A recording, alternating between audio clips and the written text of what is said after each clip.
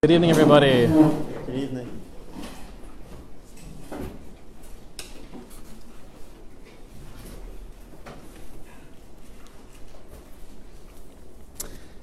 Very special thank you to the sponsors this evening, Greenwald Extended Mishpacha, in honor of the yahrzeit of Leah Bas David Bear. Her neshama should have an aliyah. And also the Mann family, sponsoring for Mrs. Mann's father and mother, Shlomo ben Moshe and Alta Chaya Bas Mordechai. They should have an aliyah as well.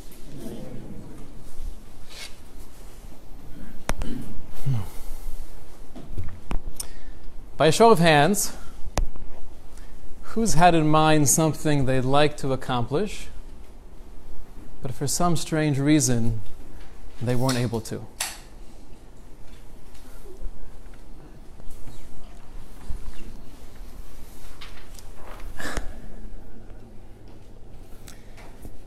Being able to set a goal and actually stick to it is probably one of the hardest things we try to do on a daily basis.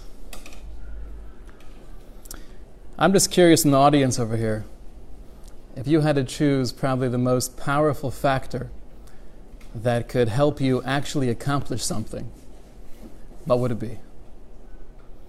You have something in mind. You really want to do it. The problem is, like many things in life, it's difficult. What's the most powerful tool we have in our arsenal to somehow get me to do it anyway? What would you say? Yeah? Motivation. That's always a good one. A real desire to do so. Determination. It's also a good one. What's that? Need. Necessity. Ein breira. Right, there's no choice. I have to. Consistency. These are all good ones. Gevura. Strength. Courage. Yes. There are, I think, many things. Mr. Greenwald, you have something? A plan. A plan. Oh. A strategy. All right. Strategy. Not just the motivation, not just consistency, but a plan. How am I going to map it out? Beautiful. We find at the very end of Parshas Noach that Terach, who was the father of Noach, father of Avram, rather, he had in mind to accomplish something. He wanted to go to Eretz Canaan, to the land of Israel. Now, why did he want to go to Israel? It's not so clear. According to some, there was almost this intuition, this knowledge with Avram and his family that Eretz Yisrael was a holy place. It was a special place. So it was before Hashem actually gave the command to Avram to go. But Terach wanted to take the family there. Let's move the mishpacha. What actually happens, though, is interesting. Vayikach Terach es Avram beno ve'es Lot ben Horon ben beno ve'es Sarai. That Terach takes Avram his son, Lot his grandson, and Sarai the wife of Avram. Vayetzu itom me'ur kasdim, and they went with them. That line is somewhat vague, but they went with them from Ur Kasdim, leleches arza Canaan, to go, meaning their goal was to get to the land of Canaan. But what happened was, v'yavo ad Choron v'yeshvu sham.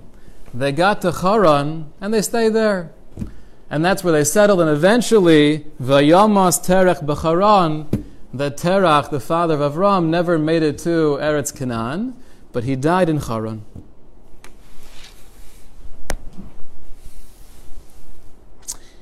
We look now in the beginning of Parshas Lech Lecha, and we have Hashem coming to Avram, giving him the instructions to go to Eretz Canaan, and we have a very similar wording.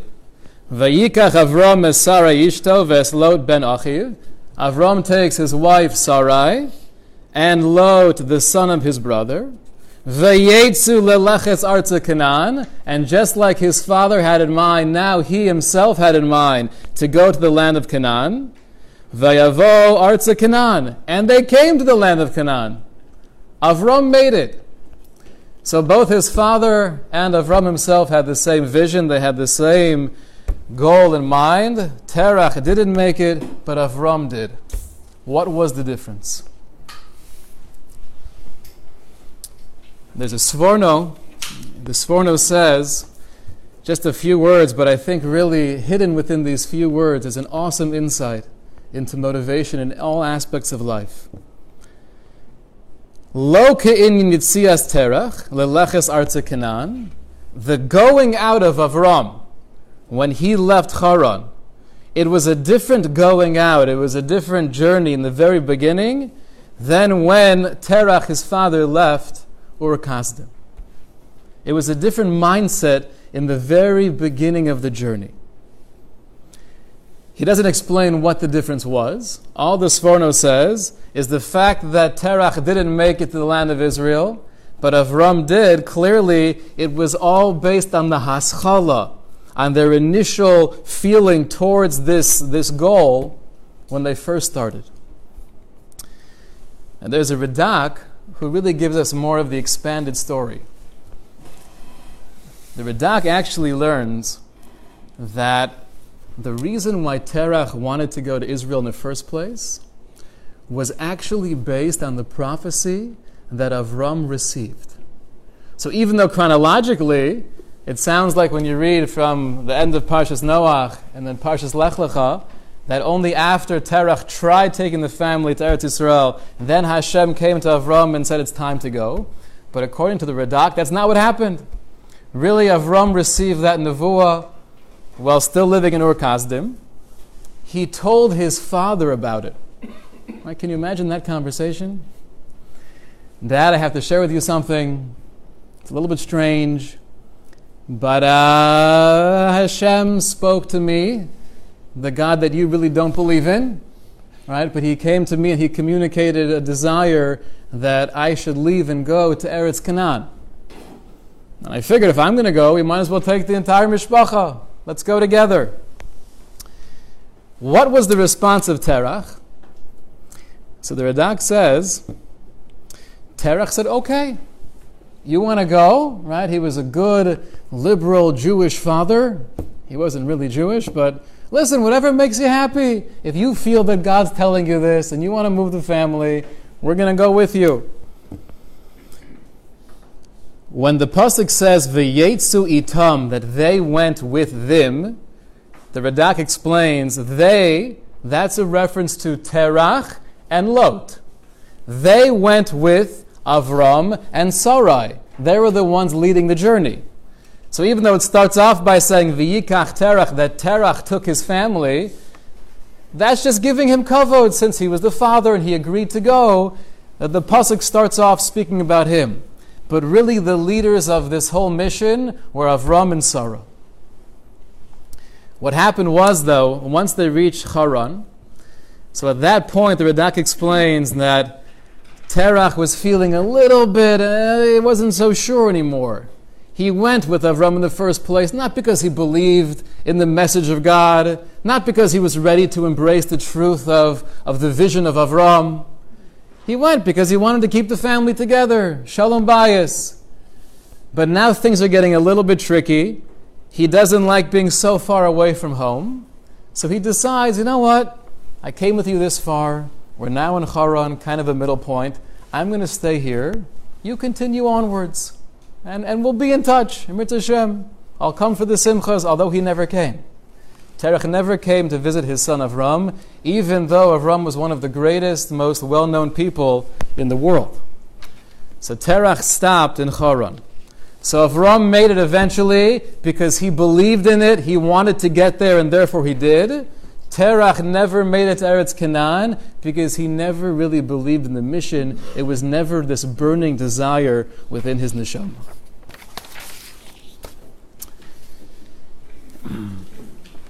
1952, there was a young lady named Florence Chadwick Does that ring a bell at all? Florence Chadwick?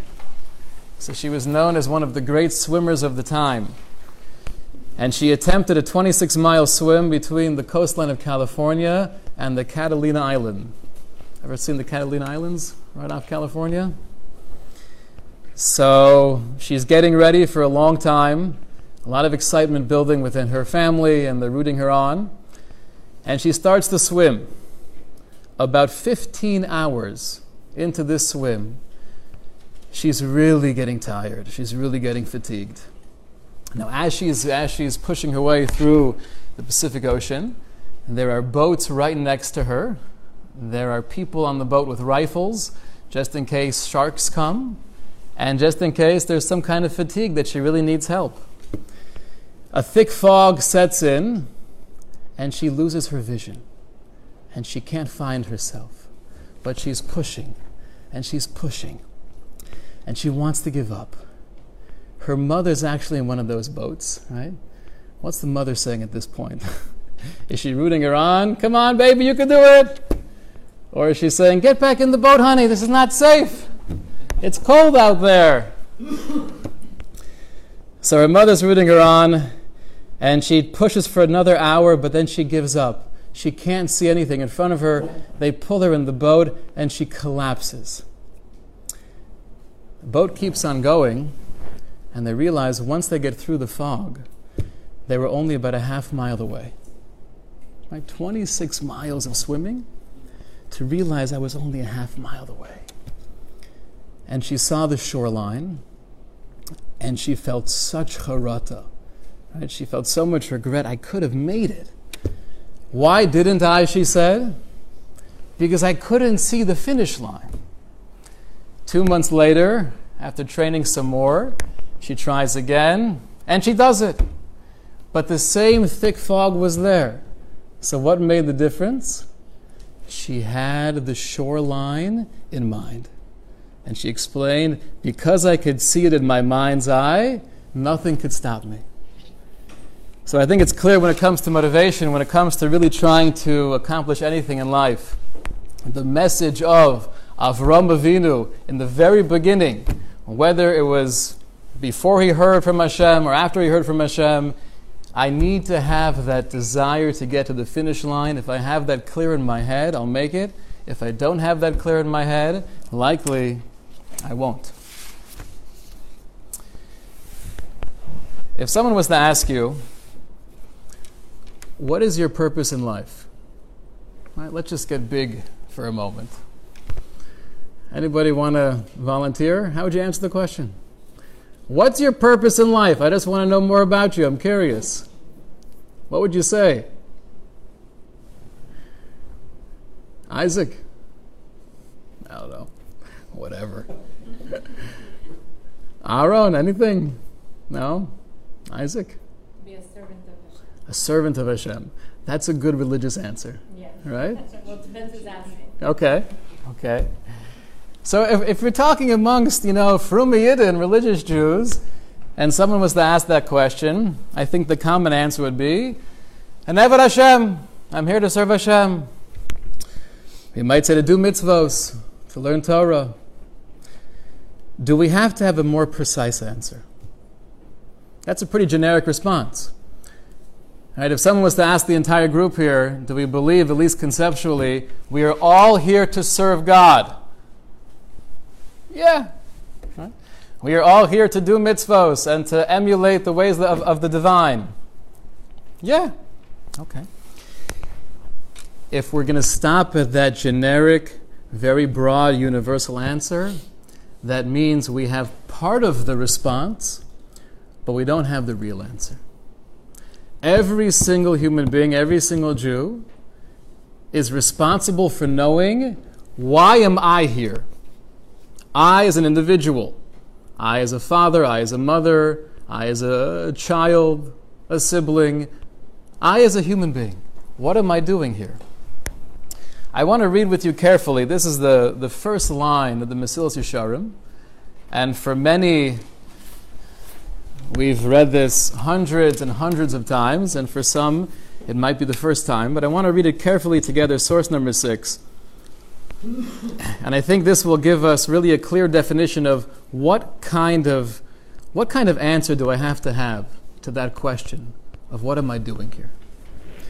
Says Rav Moshe Chaim Luzzatto, Yesod HaChasidus, the foundation of Chasidus, of righteousness, V'shoresh ha'avoda ha'tamima, and the root of pure, wholesome service is what?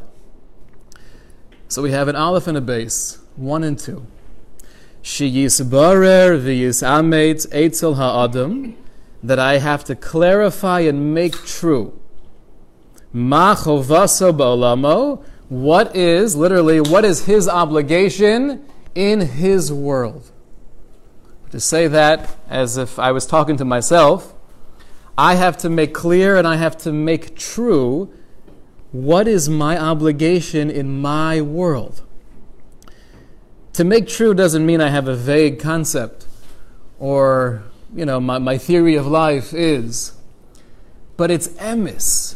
I view this just as true as you sitting right there and us having a conversation. It's emes. And it's not what is my obligation in the world or in Hashem's world, but it's what's my purpose, what's my responsibility in my own unique existence, in my own little bubble of reality.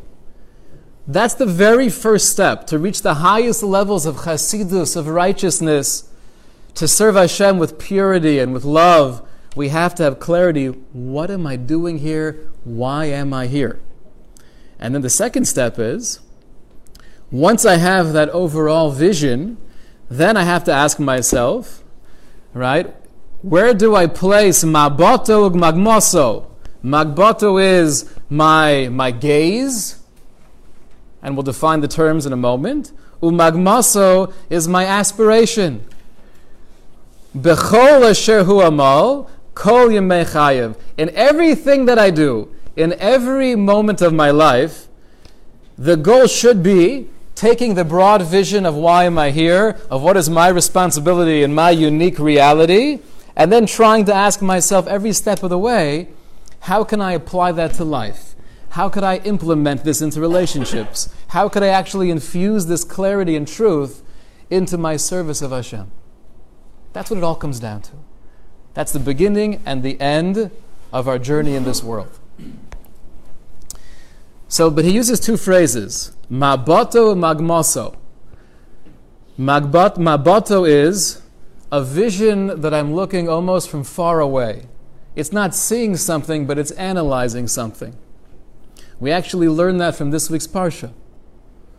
It says that Hashem took Avram hachutza, outside, Vayomer, and Hashem said to Avram, Habet na hashamayma, Habet, look into the heavens. Habat is gazing at something far away with real introspection, with real contemplation.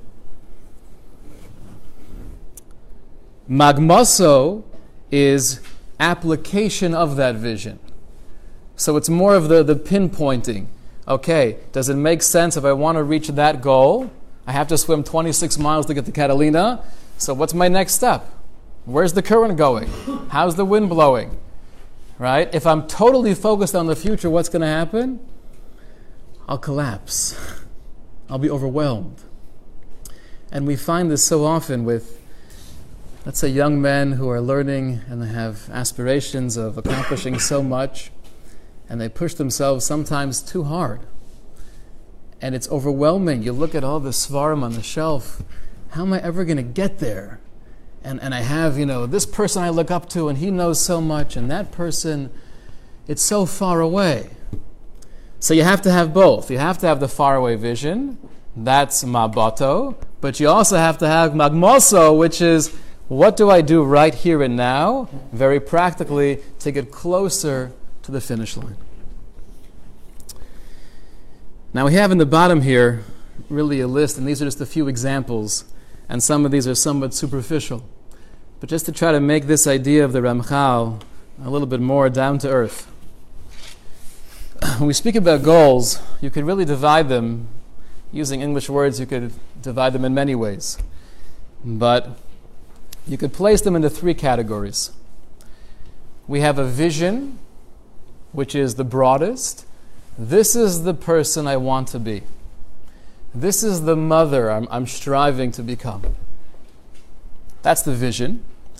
Then we have the mission. The mission is taking the goal, taking the end, and trying to make it somewhat more realistic. What do I need to do in general to get to that vision that I have? And then when it gets even more down to the daily or the hourly routine, then we have to have real concrete goals. A goal is, right, so for example, the vision is being physically and emotionally healthy. It's a nice person, I'd like to be that, right? Okay, how do I do that? Well, the mission overall is I want to be more in shape, I want to feel energetic. You start pinpointing different examples of what that would feel like, what that would look like to actually accomplish that vision. And the third step is, okay, so what are my concrete goals of getting there? So the example would be, I'm going to exercise 30 minutes at least 3 times a week. And it's got to be real. So I'm picking the day. I'm going to do Sunday, Tuesday, Thursday from 9:30 p.m. to 10 p.m. And if I miss one of those days, I'll make up on Saturday night. Those are the goals. Right? The vision is I want to be an engaged and loving father who guides my children toward a life of serving Hashem with joy. It's a good vision. Okay, and the mission is, let me focus on my children. Do I have that relationship? And if I'm picking up on some level of distance between me and my teenage son, right, theoretically that could happen. So what am I doing about it? That's where the goals come into place. Okay? He loves to go driving. I tell him I will. I don't always follow through. That's not a good thing for the relationship to build trust. I'm going to take him driving Sunday afternoon for the next month. Real concrete goals to build on that mission to eventually achieve the vision of who we want to be and who we think we can be. That's step number 1 in achieving life success, so to speak. Step number 2 is that in order to create a real vision or to have a real mission or practical goals, the one caveat is we have to know ourselves. And that's always very hard to do. I get a bill in the mail a couple days ago from AT&T, and I get things from AT&T all the time. And I never open them. We have automatic pay, so there's no point. It's just like a statement. But it turns out we were getting more of these things than usual. So we open it up, and I realized there's a cell phone number there I don't recognize. And it's charging me, and I don't know what's going on here. So I don't pick up on these things, but my wife does. She's like, we should call AT&T. Maybe something's wrong. So it turns out that someone has my driver's license, my address, my social security number. They opened up a cell phone as if they were me at a Walmart somewhere in Florida.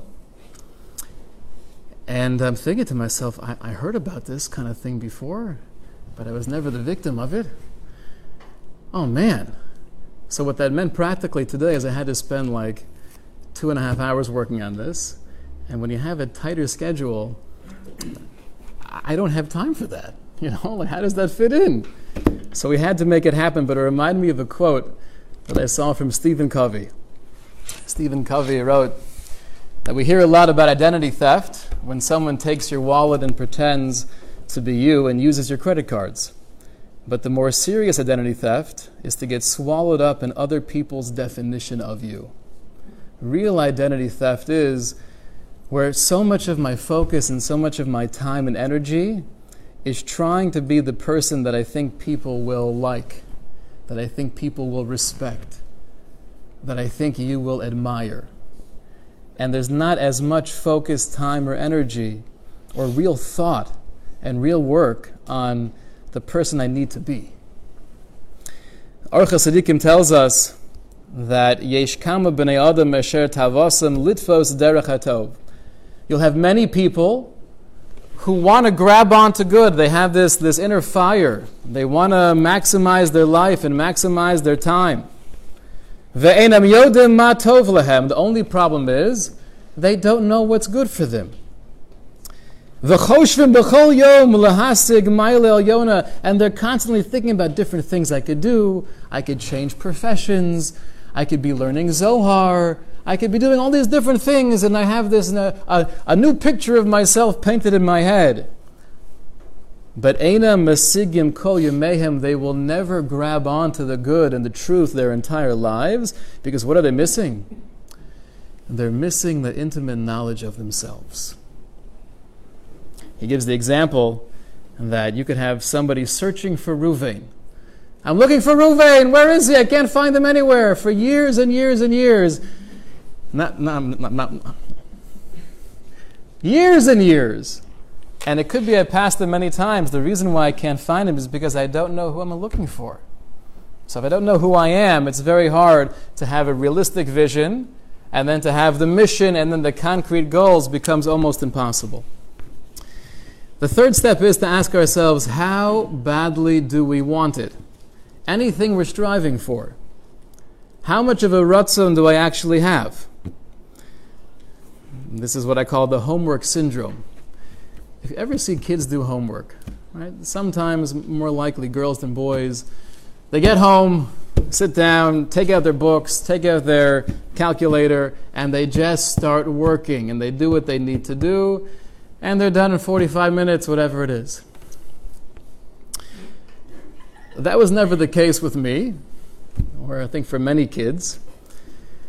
What ends up happening is you're sitting there, you have all your books spread out on the table, you have some snacks, you're getting up every 3 to 4 minutes to do something else that I got to get done quickly and I'll be right back.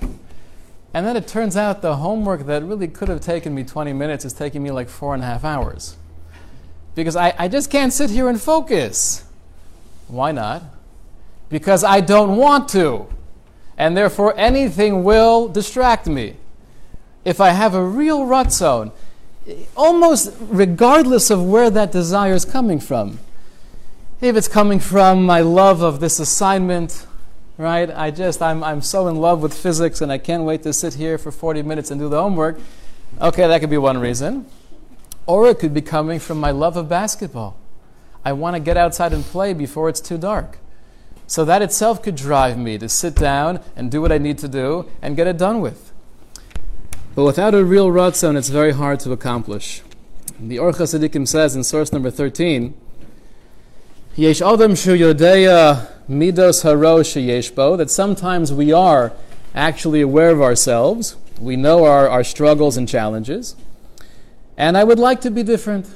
I'd like to be better. But machmash shemitzatze lechapes hamidos hatovos kuroi, because I'm not able to really engage sufficiently, I'm never going to get there. So the first example of Or Chasdikim is, I really, really want it. My ratzon is outstanding. Nothing could stand in the way of the fire I have. The only problem is I'm totally out to lunch. I have no idea who I am, and therefore I can't really help myself. The second example of Or Chasdikim is that I know what I need to work on. I know my areas of struggle. I just don't care sufficiently. So number 3 is asking ourselves the question, how badly do we want it? There's a famous statement. This is not found officially in Chazal and in Gemara Midrashim, but it's quoted from the Chida. And the Chida said, Ein lecha davar ha'omed bifnei haratzon. There is nothing that stands in the way of ratzon, of a real desire. Is that true? Ein lecha davar omed bifnei haratzon. Nothing stands in the way of ratzon. I could think of many times in life where maybe I wanted something very badly. I wanted to accomplish something, and it didn't work out. It's a little bit, it sounds a little bit silly to say nothing's going to stop me if I really want to do it. I still have dreams of being able to slam dunk. And theoretically, if I really, really wanted to, that still wouldn't make any difference in the world. and likely I could practice every day for 5 hours from now in the next 5 years, probably not going to happen. So I can think of many things that might stand in the way of Ratzon. What does that mean? Nothing can prevent you from wanting. So the Pnei Menachem, he was the Ger Rebbe, Pinchas Menachem Alter, he said a beautiful insight into this chidah. What does it mean nothing stands in the way of Ratzon? Lo tova me'adam al ma shelo asa. When I stand before HaKadosh Baruch Hu, after I leave this world, Hashem's not going to ask, hey, why didn't you do that? Obviously, if it was in my grasp, so I should have done it. But there are many things that even if I wanted to accomplish, it could very well be it wasn't realistic. And Hashem's not going to say, why didn't you do that? However, the question that I will receive is, Lama lo ratzitza? Why didn't you want it? So, ein lecha davar omid bifnei haratzon. Nothing stands in the way of Ratzon, explains the Pnei Menachem. That means nothing stops me from wanting. Nothing's going to stand in my way from having this overwhelming desire to grow, to accomplish, to come closer to Hashem, to find more meaning in the mitzvos. That much, nothing can stop me. The fourth principle is keeping your eye on the prize. And here we have a situation where we can all think into our own lives, where so often we might want something badly, we might understand ourselves to some degree, and when we start off the journey similar to Avram, we're really motivated, right? We have this sense of enthusiasm. But then something happens along the way, right? Something distracts us. Sometimes because I'm so into what I'm doing, I lose sight of why I'm doing it. I think the classic example of this we find in Chumash. It says by the second of the Makos that the frog started off as Tzfardeya. It was one huge frog in the singular. And Rashi explains that the Mitzrayim, the Egyptians, saw the frog, and their natural reaction was, kill it! So they went and they started beating up the frog. Hayumakin osa. Only problem was, every time they would hit it, it would multiply. So what do? They kept on hitting it. And weiter, and they further hit it more and more. And then you have frogs all throughout Egypt. So why did they hit the frog after the second or third time? If your goal in trying to vanquish this animal is because you're scared of it, it's because you don't want it here in your territory, and you're now realizing that every time you're smacking it, it's only multiplying, and you have hundreds of thousands of frogs coming forth. So just stop hitting the frog. What are you doing? But that's a great illustration of having a motivation, but then getting so caught up in what I'm doing, I forget why I'm doing it. Was it anger? Was it some other midah that was playing a role here? It's hard to know. But I think the overall picture is clear. We can't lose sight of why we're doing something. When we do lose sight, what often happens is, right, what we're trying to accomplish is greatly diminished, and sometimes it's the exact opposite of what we had in mind initially. My father tells a story that my father and mother were at some anti-war rally in Berkeley in the late 60s. They're in a stadium with more than 20,000 people, and you have different speakers talking about how terrible it is having our troops in Vietnam. And then on the field itself, you have 4 or 5 people, brazen people, walking around with big signs, support our troops. Right? We believe in the war effort. So as they're marching around, the crowd starts to boo. And they're yelling things at them. And they're throwing things at them. So my father tells me that over the loudspeaker, a person says, "Ladies and gentlemen, I just want to remind us all as to why we're here. We're here because we support the concept of peace. Let us not make war as we're supporting peace. Right? They want to do their thing, we're doing our thing. Free country, freedom of speech. I think especially when it comes to education, when it comes to the area of chinuch, this is something that is very often missed.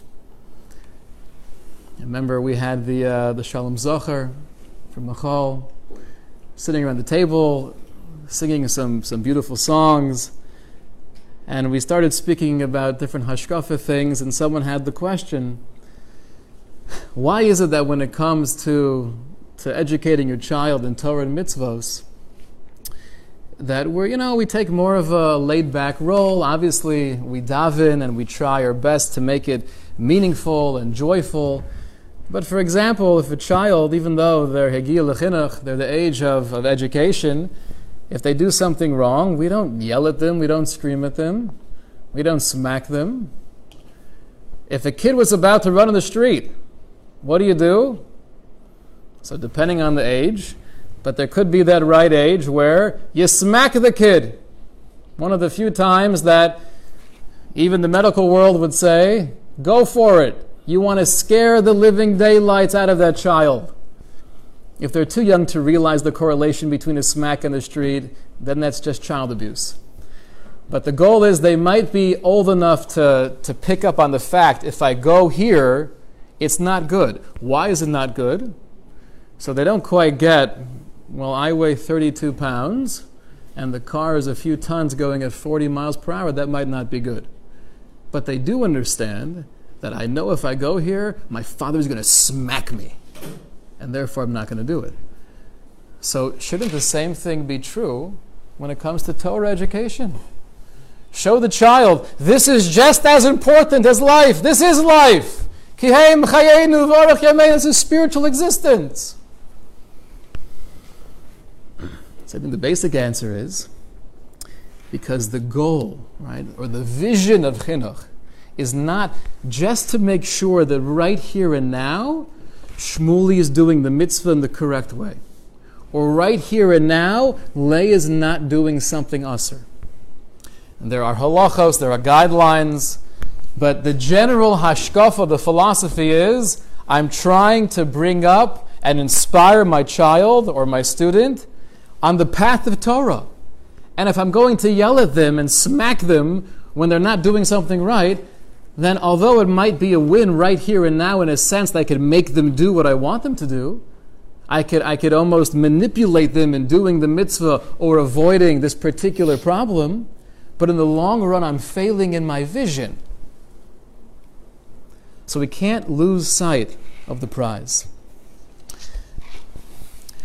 We read in the Parsha that Avram tries to get back Lot. He does so with Hashem's assistance. And it says that he takes his trained men with him. And he's fighting against the four most powerful empires of the time.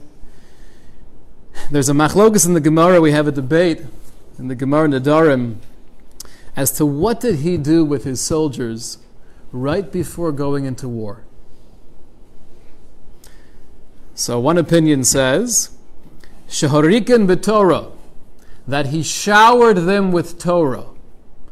He knew that this would all be supernatural, and therefore the entire chevra, me and my troops, we have to be in the highest level possible. We're going to be learning Torah with intensity, with depth. We're going to be almost going into this war in a state of meditation. That's one opinion. Shmuel says no. Shehoriken bezav. He showered them with gold. He gave them a whole bunch of money before going into battle. So why would he give money? And Rav was of the opinion he taught them Torah. That sounds like a good thing to do. It's all Hashem. Let's learn some Torah. But according to Shmuel, what's the point? You're going to give them gold, jewelry, money. Why do they need that to go in and get back Lot? So Tosfos says in Chulin an amazing interpretation. He says Avram was afraid that his disciples, once they would be in the thick of battle, it's urban warfare, you're going into homes, you're going to be finding a lot of expensive things. A lot of money around, a lot of gold and silver, expensive clothing. So they might become distracted, explains Tosfos, and just go for the booty, go for all of the riches, and not fulfill the mission of getting backload. That was the concern of Avram. And when you think about who were the people he was going into war with, it wasn't like, he went down to Argentina and hired a couple of strong guys to help him out, guerrilla warfare.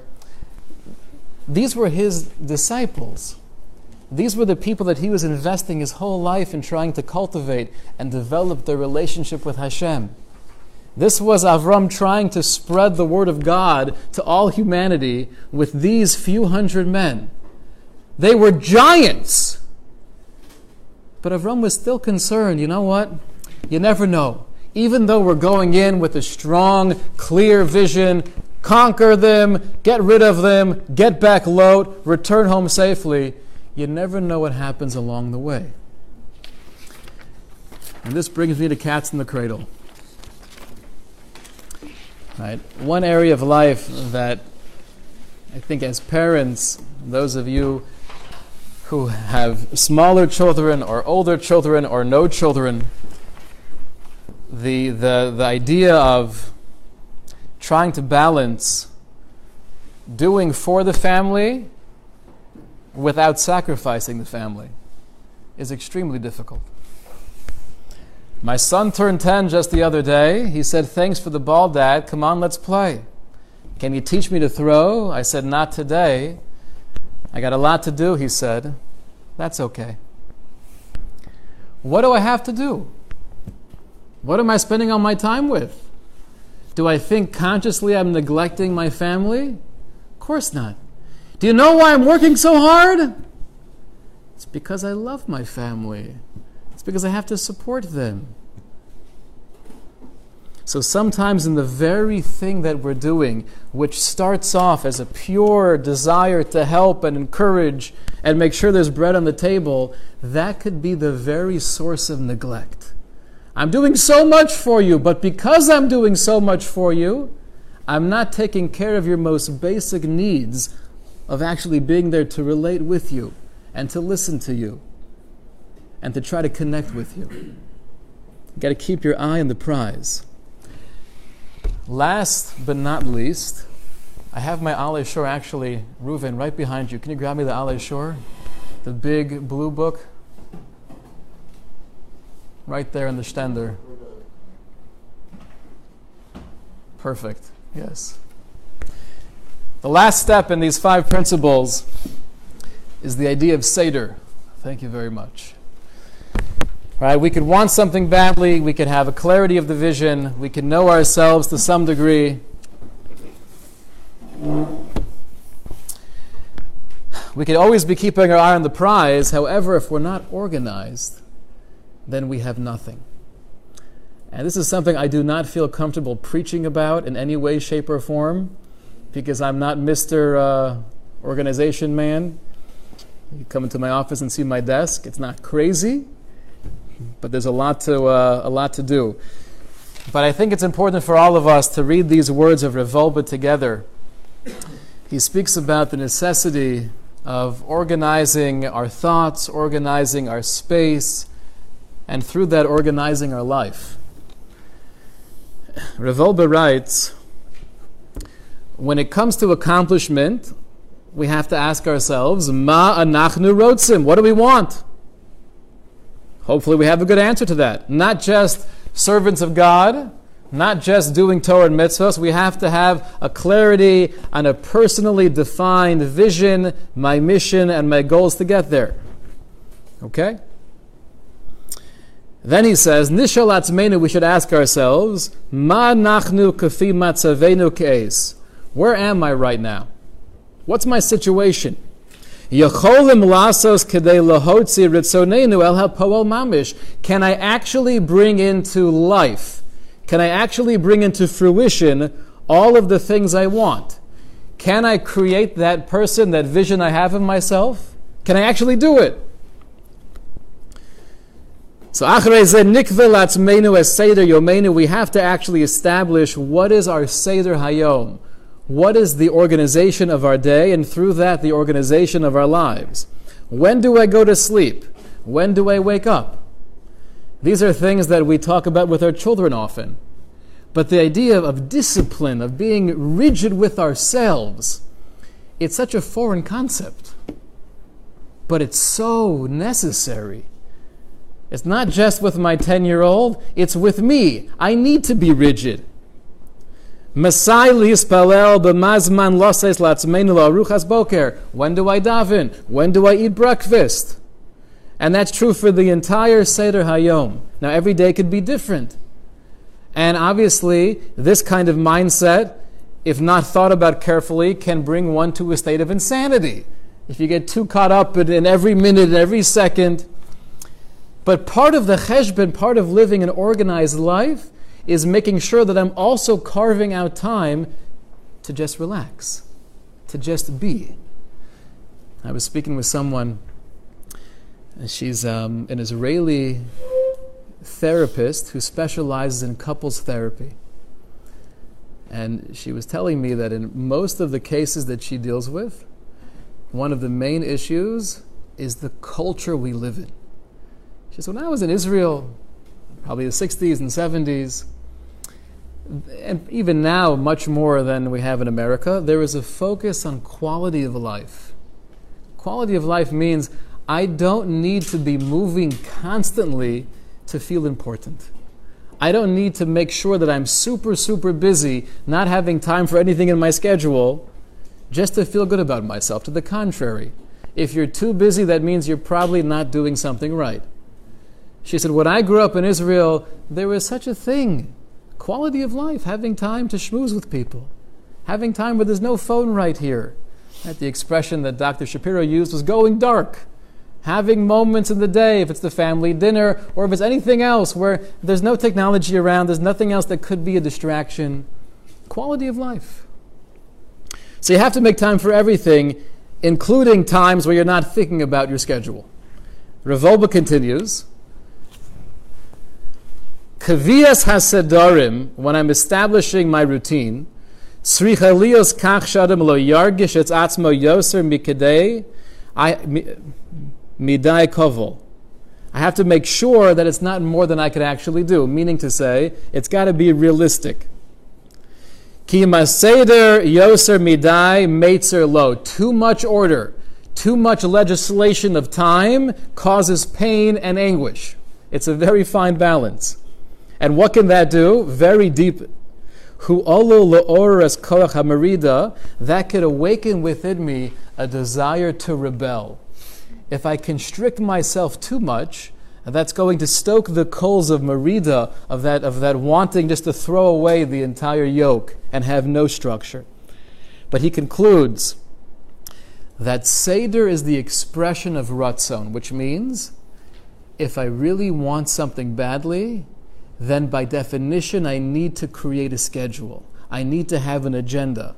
I need to have times for everything. Otherwise, it's a pretty clear indication I don't really want it. And to have a schedule can be inconvenient. He writes, you might be in the middle of a conversation, right? It's time for bed officially, but I'm doing something that I want to keep on doing. There's always exceptions. Sometimes you have to stay up till 2 a.m. to finish the project.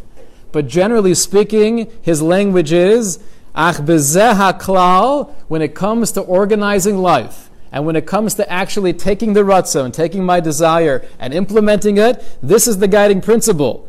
Action yatzliach. If you're stubborn, you will succeed. If you're stubborn, you will succeed. If I'm too wishy-washy with myself, then most likely I will not succeed.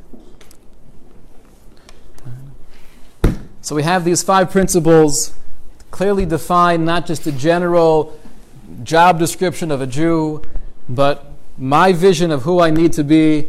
The simplest way of doing that is thinking about the different roles that we play in life and having that picture of the kind of mother, the kind of child, the kind of father, the kind of leader that I want to be. What are my missions to get there? What are my concrete goals to accomplish those missions? Number 2 was, in order to create a real vision and mission and concrete goals, we have to analyze, who am I really? And let's not get caught up with that identity theft of focusing on the person I want you to think I am, but really digging deep down, who am I and what do I need to work on? If I don't know who I am, no matter how badly I want something, it won't happen. The third principle was a ratzon. We have to want it. It may not always come true, but like the Pnei Menachem explained, that ein davar omed bifnei ratzon, nothing stands in the way of my wanting, and oftentimes the wanting itself can transform me. The fourth principle was keep our eye on the prize. Even if we start off strong, sometimes because we're so engaged in the pursuit of whatever it is, we end up neglecting the reason why we're doing it. And the fifth principle, according to Rav Wolbe, is probably like he gives the example, if you have a beautiful pearl necklace worth thousands and thousands of dollars, if there's no knot that keeps the pearls together, you're going to lose them all. That knot is Seder, is organizing, is carving time out of my day, out of my week, to make sure I'm not overdoing it, I'm not over-legislating, but I have a realistic approach to the goals, to the mission, and to the vision. We should be zocheh to accomplish our goals, and like Avram Avinu, v'yetze leleches arza Canaan, v'yavo arza Canaan, to achieve the mission. Have a good job.